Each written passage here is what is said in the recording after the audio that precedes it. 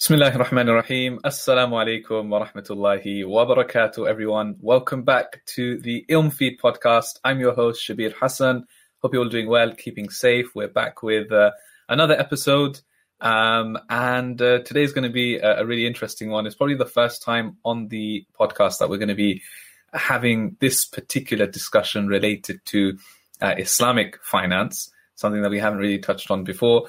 I'm rubbish at numbers, so we bring an expert on. I never liked maths or anything to do with it, but alhamdulillah, there's certain areas which are really, really important and significant.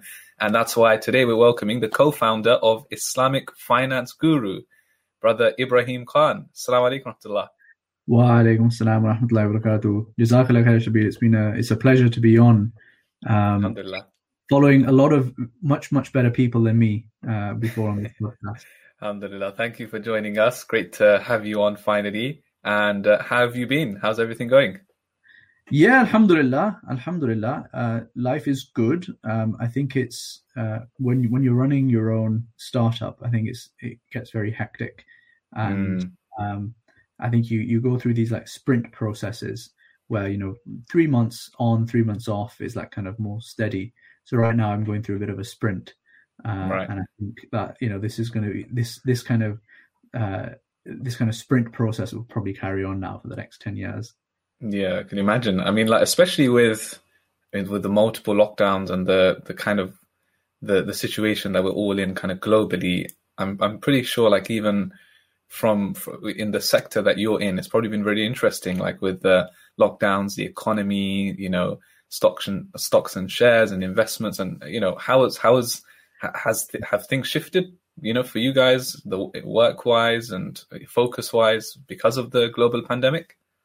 Yeah, I think it makes a big difference because people have a lot more awareness of their finances and they want to sort them out. They have a lot more time because of lots of lockdown and furlough and what have you.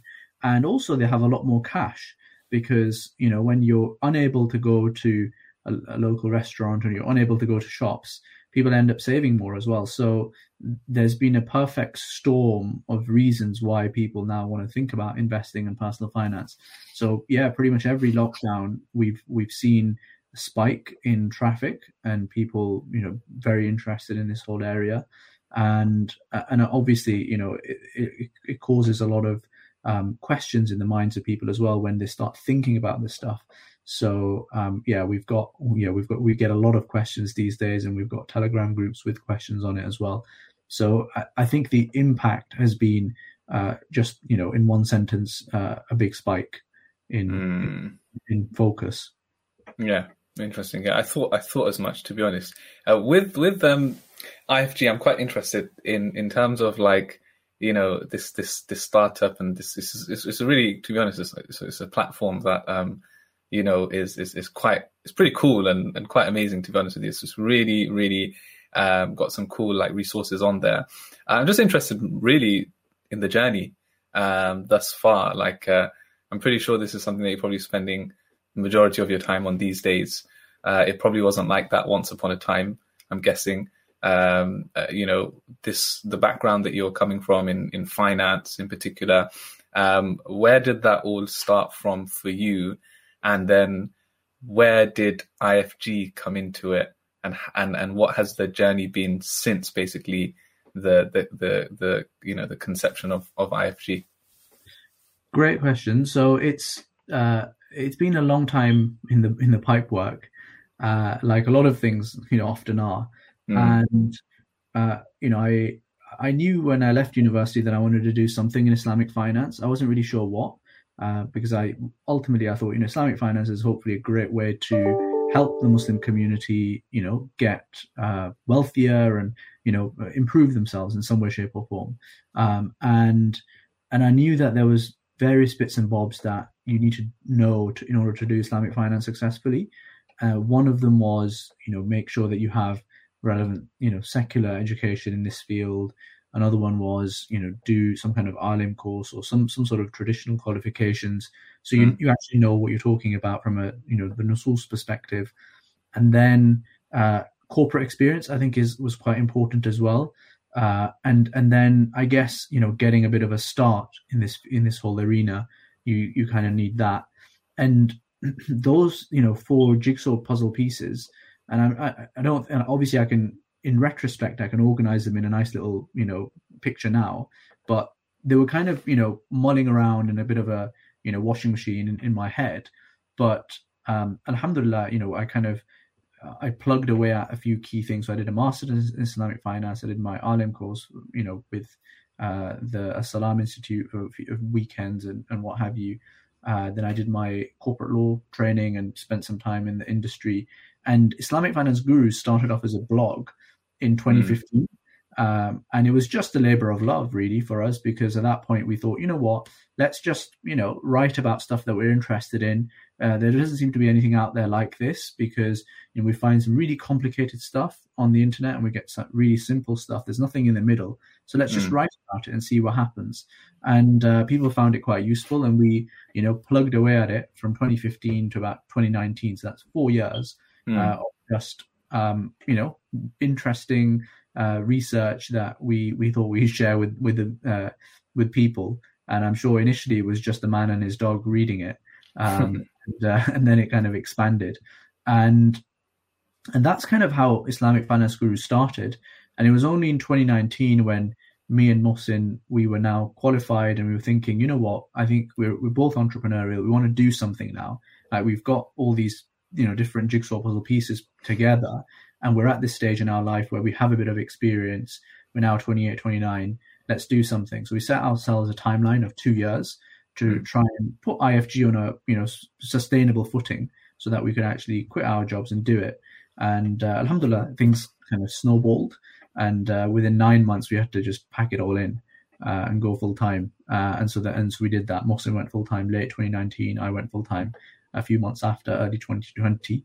And yeah, we've just got our heads down and been trying to make this thing work ever since.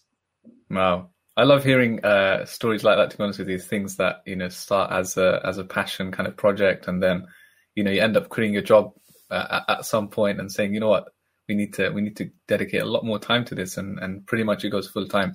I love hearing about that, especially when what it involves is it's a form of khidmah as well, a service for the community, something which is filling a gap. Like you said, you realize that there's this gap, there's this niche in this particular market, in this field, and you had to contribute something. So something that's I love hearing stories like that.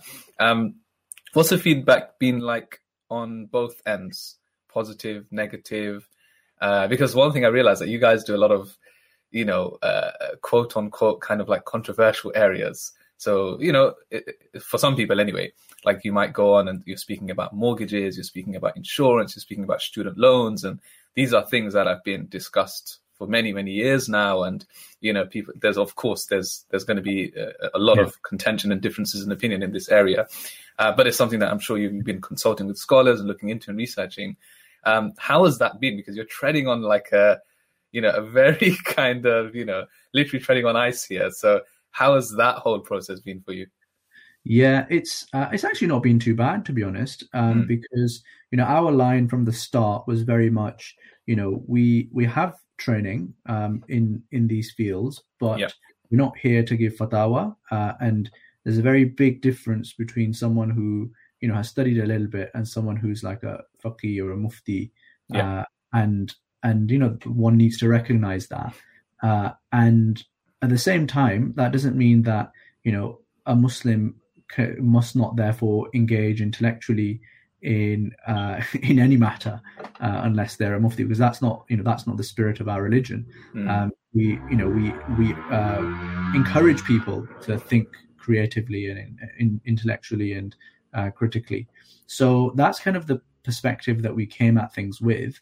And the way we approach these questions has, I guess, in many ways evolved over the last 5-6 years. Like our positions have pretty much stayed the same, but the perspectives that we have and the language and the approach that we take has evolved. Because before my mum and her friends might read the article for like 10 seconds just to kind of humor me, but then now we reach over 100,000 visitors a month, And what we say, I'm constantly surprised by this, is actually, somewhat influential in, shaping people's minds.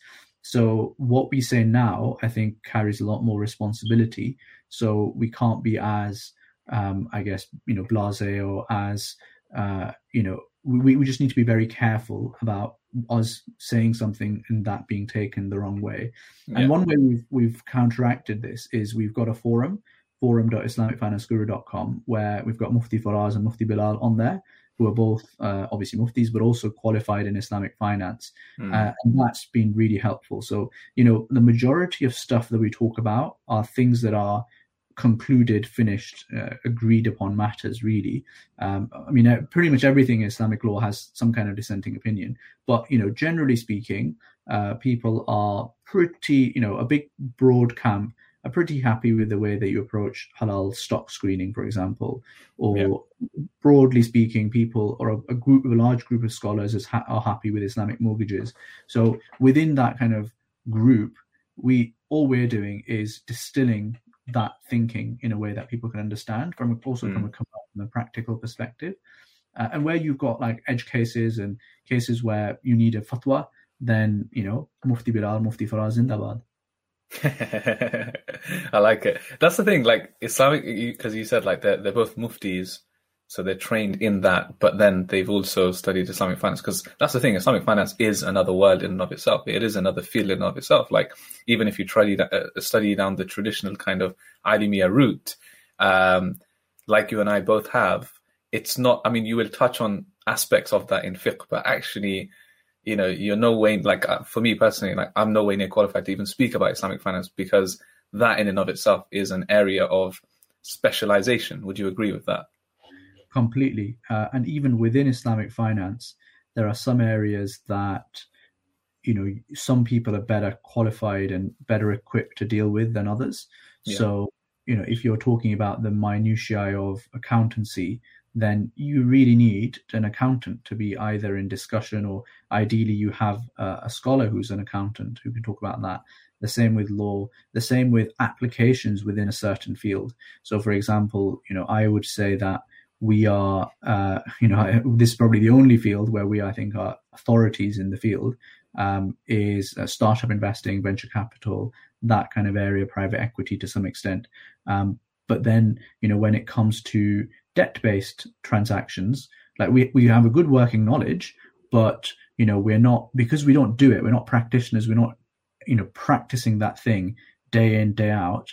You don't necessarily understand the nuances of the structures or the law, or also how behavior is, between the different parties and the players in that specific field. And that's really important to understand. And it's also important to understand the implications of, taking a position versus taking another position, and understanding where those practices have come from. And that is just simply not possible unless you are deep within a field.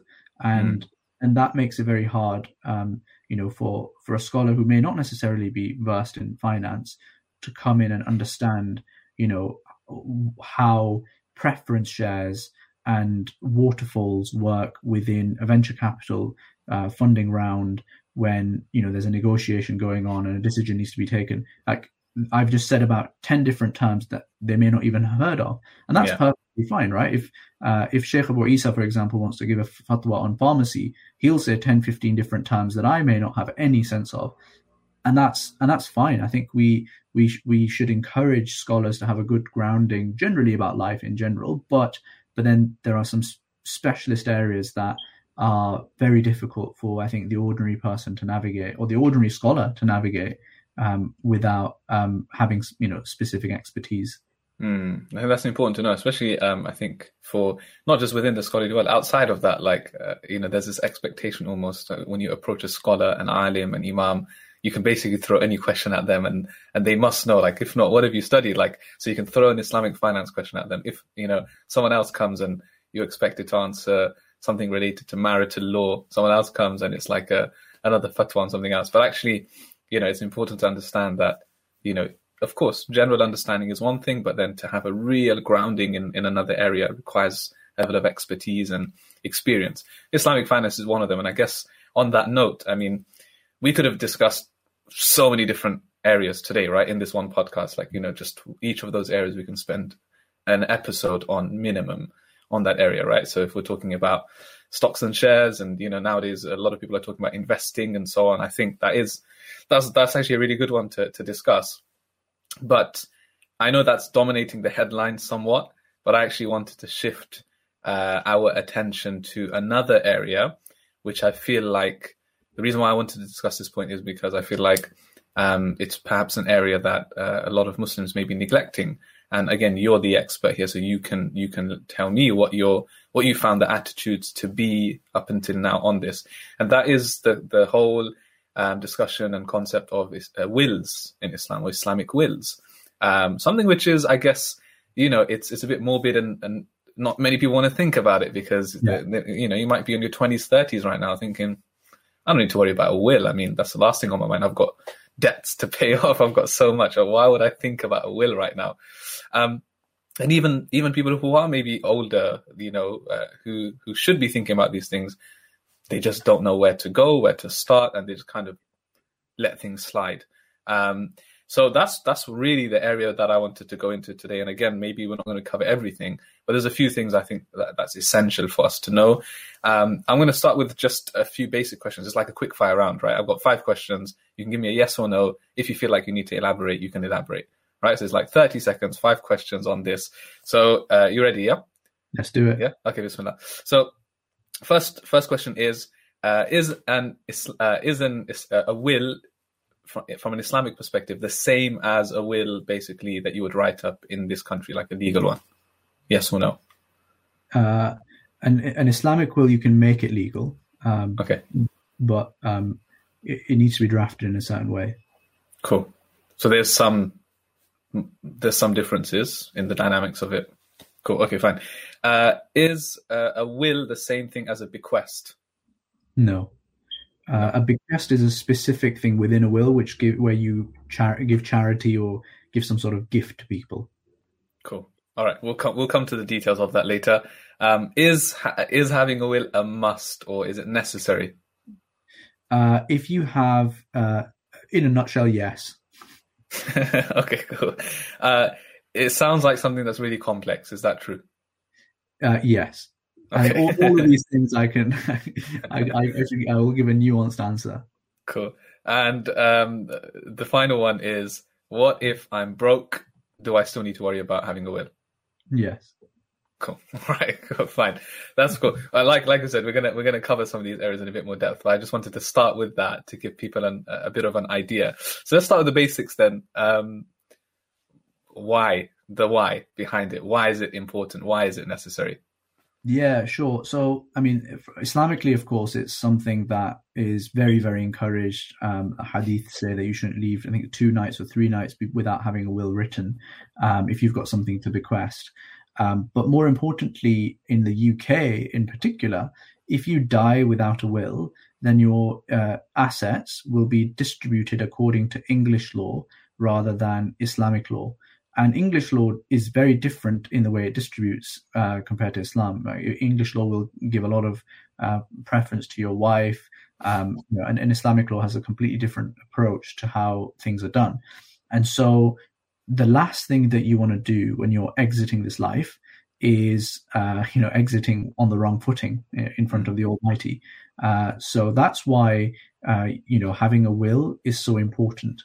And look, there's different kinds of wills out there. There's 3 Islamic wills as well. And I almost feel like there's a person should probably write 3 different wills in their life. One is a free will, where they write that when they're quite young, and because they don't really have that many assets, they can, it's there's not a lot riding on it. Then perhaps once they have a few more assets and they might get married or what have you, then I think having a paid will, but just like a cheap paid will, would make a lot of sense. And then when you have a lot more assets above the inheritance tax band of 325,000 in particular, that's when you might start thinking about getting a trust-based or a tax-efficient will. And we can go into the tax efficiency and all that sort of thing, because without having a will, if you have a lot of money, you can actually end up losing literally hundreds of thousands of pounds in tax, which could be quite easily avoided by just having a will. So yeah, that's kind of my approach, where I almost feel like you need to have 3 different types over your lifetime. Interesting. Yeah, that kind of answers my next question, which was like, let's say you go about writing a will, for someone who's complete beginner at this, and they've got something kind of roughly set, but then say within a few years, or by the time they do end up, departing from this world, the situation is completely different. What usually kind of happens in that case? Of course, your advice is to do, different wills at different stages of life, but what would usually kind of happen in that situation? So the way that Islamic wills are typically drafted are that you've got executors and trustees who have a lot of power over how to distribute things, and the wishes of the person are that it must be according to Islamic law. So, for example, 30, 40 years have passed, and the original people that you listed down as the Islamic inheritors, some of them have passed away. That's fine. What would happen then is the executor or trustee would go to an Islamic scholar and kind of work out what the new Islamic inheritance should be, and then they would distribute according to that. So that's kind of how it would work in practice. And there are, with will services, you typically have some kind of way of keeping it up to date on an ongoing basis as well. Which is something that perhaps people should look into when they go for an Islamic will.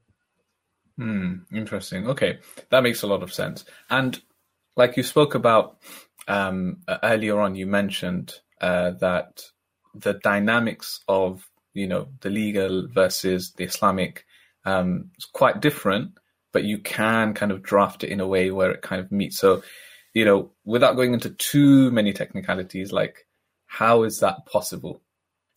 Yeah, a will needs to have certain key things. He needs to have witnesses. He needs to be signed. He needs to be in writing, as opposed to like electronic signatures and what have you.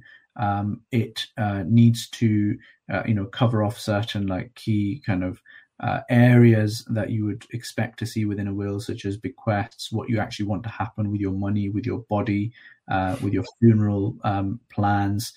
You might want to. So it's not just including the wealth and the assets. It's actually funeral and all of that is factored in. Yeah, all of that's factored in. It's not legal. You don't it wouldn't be an illegal will if you didn't do that. But pretty much all wills would do that because it it makes sense to kind of cover it all off. And I mean, the reason why we care about Islamic wills, full stop, at Islamic Finance Guru, is because for us the mission is we want to help Muslims get wealthier globally, because we feel that has lots of other beneficial outcomes for Muslims, like from a political and media and health and education perspective, etc.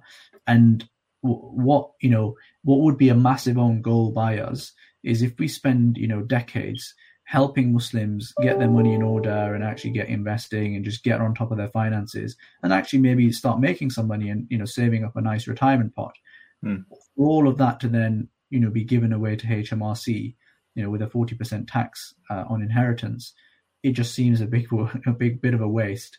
And our community, I don't think it can afford that kind of leakage from our community's pot. So the way I think about investment and Islamic finance and wills and all this stuff, it's do it for yourself, because obviously this is beneficial for you, but also just do it for the community, because you're just one person and you die, but then if 100 people who die without wills and that gets all that leakage happens, that has a big impact on the next generation. Okay, so let's break it down, some of the key points. I think you've mentioned a few anyway. So you've got one area which is funeral, where you want to be buried and things like that. So you can actually put that in there, right? And I'm assuming with like costs of the funeral as well, can you put like you can actually apportion your money based on that, right? And essentially pay for that in advance, right? Yeah. Cover that. Okay, cool. And then the other area is then the other area pretty much down to whatever assets you have, or is there some other areas that we're missing here? So we've got the bequest section. So under Islamic law, you have a third that you can bequest, and that's up to you. You can bequest to pretty much everyone, unless you're trying to so you have Islamic inheritors that's just determined by Islamic law, depending on whoever is alive at that particular time. So you can't try and top up certain Islamic inheritors in the bequest section, unless everyone agrees to that. But then that gets really quite technical. But high level, you've got the bequest section, and then the rest of the money will be distributed up according to Islamic law. And then you have a letter of wishes sometimes, and your letter to your loved ones, sending personal messages to people, which I think a lot of people take advantage of, and it's quite a nice experience for them as well to just think about that. And time to think about that, and that's pretty much the most of it. Perhaps one other thing to think about is like MRI scans. So you might want to put into your will that you don't want an autopsy. You would much rather have an MRI scan, so your body isn't cut open.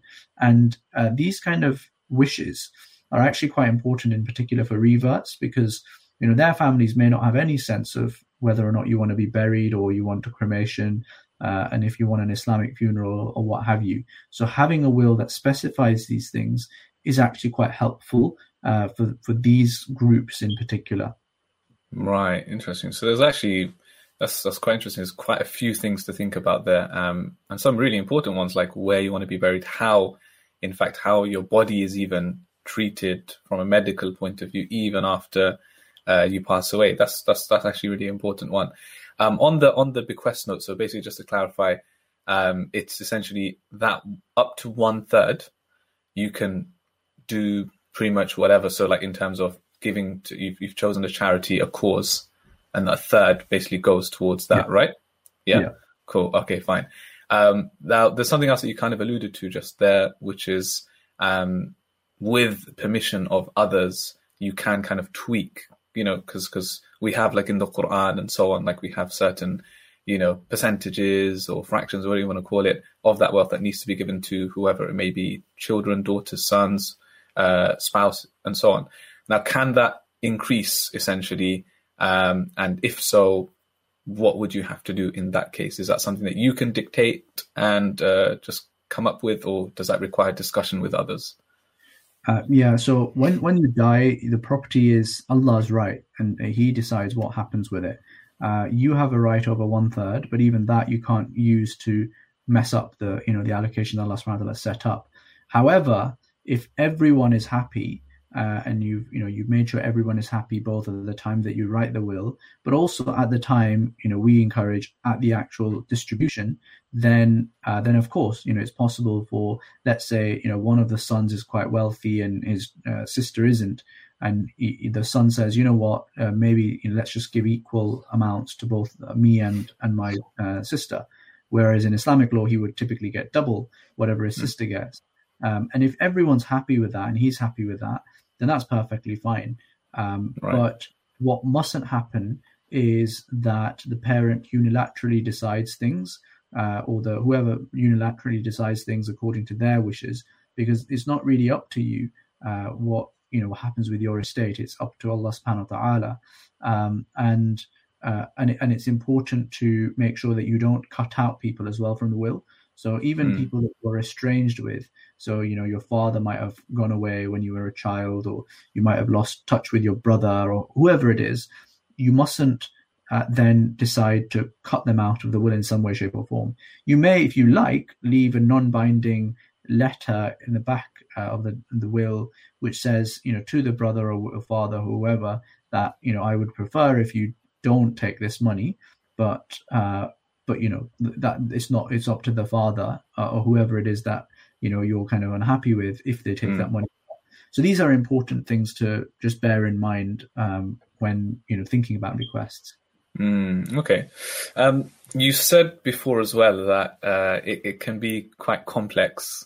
Why is that? What exactly is the complex part? Is it something that the person themselves have to worry about, or is it more complex for whoever it is that you're dealing with at that point?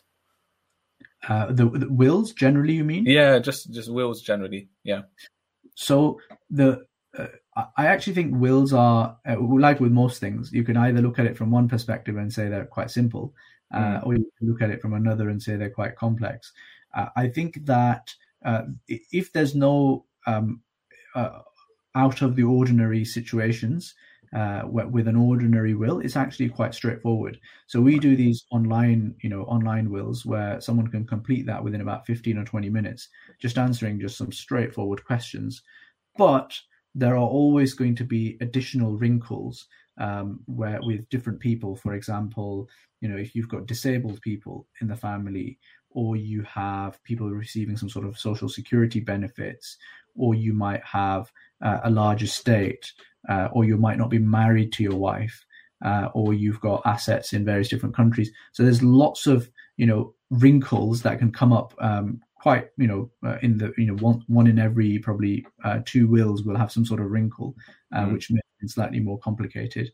And that's why I recommended that initially when you have no assets, it's fine to get a free will, but then after that, it's good to pay for a will, even if it's a cheap one, just because you want a second pair of eyes on it to make sure that you're not doing something silly. Okay. Makes sense. Just quickly again to clarify another point when it comes to, I know this podcast is weird because it's getting really technical, and normally it's like a conversation, and I feel like it's just me like firing questions. So I hope you don't mind, and I hope that the listeners don't mind either. Like, I'm pretty sure the listeners are gonna appreciate this, inshallah. Like, it's a learning curve for all of us. But when we say assets, right, when it comes to wills, what exactly is included? Is that just the money that you have in your bank? Are we talking property? Are we talking, let's say you've got a car, you've left behind, I don't know, jewelry? Like, is all of that included or not? Good question. So everything that is yours is automatically included in your estate. However, it doesn't mean that, if you don't write it down, it's not included, because otherwise you'd have to write down literally everything, which is right? Like laptop, iPad, exactly. Imagine all of those things, So what we suggest and what the typical approach is that you make a list of your high-level assets and high-level debts as well. So this is what I meant about, someone who's not got any money but might be in debts. It probably makes sense for you to still have a will, because what if you die and no one knows about your debts? So that's why it's important. And, the kind of assets that you might have include your property, your bank accounts, your shares, business property, gold and jewelry, perhaps some land in various places. These are all different types of investment that we very, very regularly see. The other thing to bear in mind here is that you can get joint assets as well. So actually, if you are a joint holder, joint tenant on a property or a bank account, you've got a joint bank account, legally, that money will automatically go to the other person upon your death, and it sits outside of your estate. So what that means is that isn't actually part of your estate, full stop, according to English law. And that's a quite important point to kind of bear in mind, because it can be used for tax planning purposes, but B, it can also lead to these slightly, absurd outcomes where, you need to just kind of be aware of the fact that if 90% of your estate is a property that's a joint property, and that automatically will go to your spouse because they're the joint holder, then that kind of defeats the purpose of, an Islamic inheritance, because your spouse isn't necessarily supposed to get 90%. So these are the kind of like things that you just need to be, you need to keep an eye on. Yeah. I'm just thinking, like, in like films and things, like it shows like when people pass away, like there's family feuds, and people are like, even though they've left behind a will, like, people are like, they're suspicious of each other, and they're like, no, I deserve more. Like, I'm pretty sure like this stuff happens in real life. And even though, of course, we all have good faith in our family members and so on, like, have you come across this before? Like, literal disputes between family members, even if things are written down, people are like, you know what, I deserve more, or, you deserve less or something. Have you come across this? It can happen. It happens it's happened in my own family, where it often happens where you don't have anything written down. That's the worst outcome. Right? Yeah. It's all up for grabs. So very important, try and avoid dispute as much as you can by writing something down. by also making it legally binding. So that just reduces the risk around it. But yeah, if you have a dispute, then you have a dispute, and that typically then ends up in court, where some judge has to decide what needs to happen. But yeah, there are definitely ways that you can just mitigate that as much as you can by having frank conversations early doors. Like, sometimes you're not really clear who owns what. So if a son has paid for an extension on a house, does that mean he has a share in a house or not? Like, he might think he does, but he doesn't. These kind of frank conversations need to happen. And the process of writing a will can often flush those out, because it might not be a very easy conversation to have at the time, but you'll save yourself about a decade worth of feuding thereafter. If you and your kids, you'll save them a lot of headache if you just sort it out initially. True. What if, on the flip side, in the unfortunate case where you find yourself where a family member has passed on and they haven't dealt with the legal side of things or the Islamic side of things with the will, what do you do yourself in that situation? Do you have to now go and contact whatever solicitor or something and then deal with that yourself? Is that how it works? So it depends on how much money they've left behind. If it's a small amount of money, then it's typically not really much of a big deal. You don't even need to go through the official process or anything. It's just seen as a small estate, and you can just divvy it up amongst the family, and you can keep it quite Islamic. Where there are larger estates, then you will need a letter of administration, where you go to the local probate office and you use the will, or if you don't have a will, then you have to get some kind of letter, some kind of document to show that you are now the executor and the person that you control. And it's typically still fairly possible to distribute things Islamically on behalf of your the deceased. However, where it gets complicated is if people are unhappy with that approach, because then you've got just a recipe for a dispute. You've got a recipe for disaster coming down the line, because nothing's written down. There's an executor that wants to do it Islamically, but there isn't actually any real basis for doing it Islamically under English law. And if someone wants to kick up a fuss, then they will go to court, and then the English law will decide what happens. And you can't just randomly reduce the wife's portion to an eighth. If the wife is upset and wants 60% or whatever it is, she'll probably end up getting it, or a decent portion of it. So it's trying to avoid those kind of scenarios where having a will is super helpful.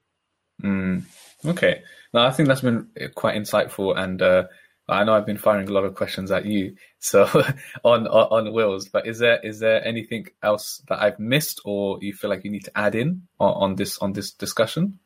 Yeah, so I think that doing your will, there are a whole bunch of different avenues that you can now explore to do your will, and obviously we do these online wills, IFG wills, but for us the key thing is that wills are done, full stop. Right. And you can do it with, I think East London Mosque have a service.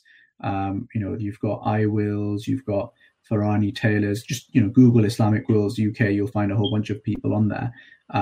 The key thing is get it sorted, and try and get it sorted as quickly as you can. And don't worry too much about I know there's been a lot of technical stuff thrown around in this podcast, but ultimately you don't need to necessarily worry about it too much. From your perspective, fill out the form, and after that, let the lawyers worry about that. And if there's any issues, they'll tell you. Yeah, makes sense. Yeah, I want to come back to just moving away from the wills for a moment. Something you mentioned earlier on about what IFG, in terms of the vision, is that you want Muslims to essentially become wealthier, right? And you want them to become a bit more efficient with their wealth. Just tell us a bit about that vision and how all of these things that you guys are, whether it's wills or whatever it is, ties into this, and how you feel like you're helping Muslims to, inshallah, at some point achieve that. Yeah, sure. So there's two broad ways that we try and help. and the broad ways that we think that Muslims can get wealthier. One is by helping every single Muslim with their personal finances, their investments, getting them out of debt, getting a will sorted, all of these little things, little nudges that can save, £50 here, 10%, 20%, 30%, 40%, whatever it is, and just make sure that the money that already exists in the Muslim world is growing and is looked after properly. And then the other thing that we do is something called IFG.VC, which is an angel syndicate that invests in early stage startup businesses. And the idea there is that if Muslim investors can help fund Muslim founders of businesses and create the next Google or Amazon or whatever it is, that has a game-changing impact on the Muslim community over the next 20, 30 years, and can allow Muslims who happen to be about 20% poorer than the rest of the world to catch up really quickly. And those are the kind of two broad ways that we try and achieve this goal. And things like Islamic wills come in directly to that, because, as I said, if you're exiting the world and, there's a 40% tax on the way out, then that's kind of undone 40% of your hard work. So we definitely don't want that to happen. Yeah. I think it's really important, actually, that you're thinking about that. I think a lot of the times, of course, we kind of worry about our own wealth and increasing in our own wealth and so on. But I think there's huge benefits to thinking about the wider Muslim community, like what the benefits would be. Let's say, for example, just in the UK, we can't speak maybe globally, but even just within the UK, like if we were to think about, okay, if we can invest within the community, what could the benefits be? And just from your, because clearly you've thought about this a lot more than I have, what are some of the benefits? Like if we as Muslims collectively thought about the community and increasing the wealth of the community as opposed to individually, what are some of the benefits that we could potentially be seeing? I think some of the benefits that we could potentially be seeing are that Muslims don't suffer as much Islamophobia, because the way that you tackle Islamophobia is partly legal, right? If you right. have the legal clout and the money to be able to sue someone if they do some kind of a Islamophobia, then that's a pretty big deal, and most people will quite very quickly sort themselves out.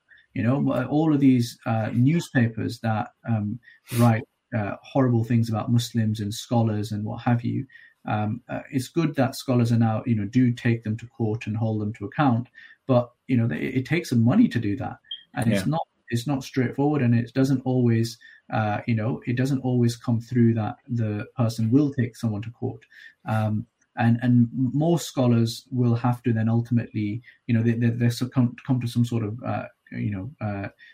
monetary settlement with that newspaper, but if there was some kind of central body that just was happy to fund the whole thing and took it to court and made a public example of these newspapers, that's just one simple way. Having a bit of money can have a major impact. I mean, look at it this way, right? So we're running a pension campaign at the moment where we want people to be on top of their pensions. About 30% of Muslims don't have a pension, and that will cause £13 billion to be lost from the Muslim community over the next generation. Now, a big part of that is because there aren't Muslim pensions available with most workplaces, or a lot of workplaces. And in order to change that, you need to have significant clout in media, in politics, and also you need to have clout to take these employers to court. And that can cost, I was talking to a barrister because we're actively thinking about doing this for the community. It can, you probably need to have about 200,000 just in case you end up losing the case to cover the cost, at least, right? And that's money that we need as a Muslim community to do stuff with. And then I think there's educational outcomes that come from it. I think there's health outcomes that come out from just being a bit more affluent. There are a whole host of different ways. We're I think 3 times more represented in prisons than our population size. And there is huge deprivation in particularly the northwest and northeast, but also pretty much every Muslim area in the UK. These are major problems, and I'm not saying that just by becoming wealthier you suddenly that's the fix-all solution. It it's one of the solutions. I think there's a spiritual element. I think there's a cultural element. I think there's a, we need more people in academia and, thought and all sorts of, different areas. But economics is a big aspect of it. And it's something that, that's what we're passionate about, what we feel we can make a difference with. So, yeah, let's see what happens. Yeah, inshallah. I think, even when you were talking there, like even from a media perspective, like let's say like Ilm Feed as an example, I think one of the benefits that you mentioned was actually strengthening the Muslim media side of things. And that takes a lot of money, because if you look at all the big boys out there, it's essentially they're well financed and they have the power now basically within the media space. And I think with us as Muslims, maybe we've got some magazines here and there, radio channel here and there, TV channel here and there, but really as a voice for the Muslim community to be taken seriously, I think, again, like you said, right, through investing in the community, these are kind of some of the benefits, media, education, and so on. So, yeah, I think these are some really important things to think about. And I think, personally for me, I've learned a lot on this episode. I just wanted you again to just take all of us through, including our listeners and viewers, if they now want to go down this Islamic Wills route. So you mentioned IFG Wills. Where can we find that? You've said it takes about 15-20 minutes. Just take us through how we can find it and what the basic steps are. Yeah, sure. So one way of just being able to summarize all of this, we've got a Wills guide. So just search for Wills Guide UK on Google, and you'll find a very, very detailed guide of all of the things that we've talked about and much more on the internet that we've done. But if you want to just get a wills.islamicfinanceguru.com is the reference, and you just fill out a form online. It takes about 15-20 minutes.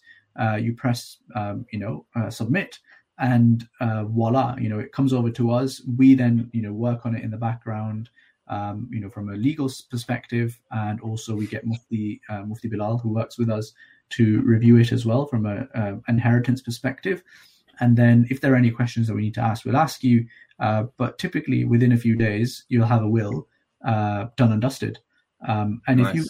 If you are a high net worth individual, with maybe like over £2 million worth of assets, then you should probably go to a solicitor, and a solicitor that can that has corporate experience as well and tax experience, because with larger estates you need a lot more expertise in other areas as well to kind of make sure that you get the best outcome.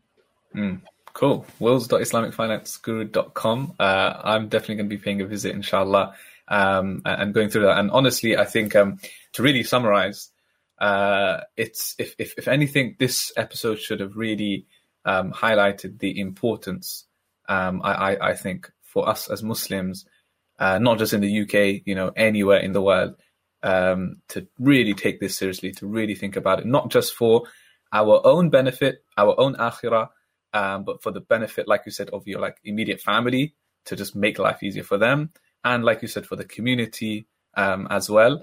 And I think, it's something that I'm really, really glad that we had a discussion on and got details of.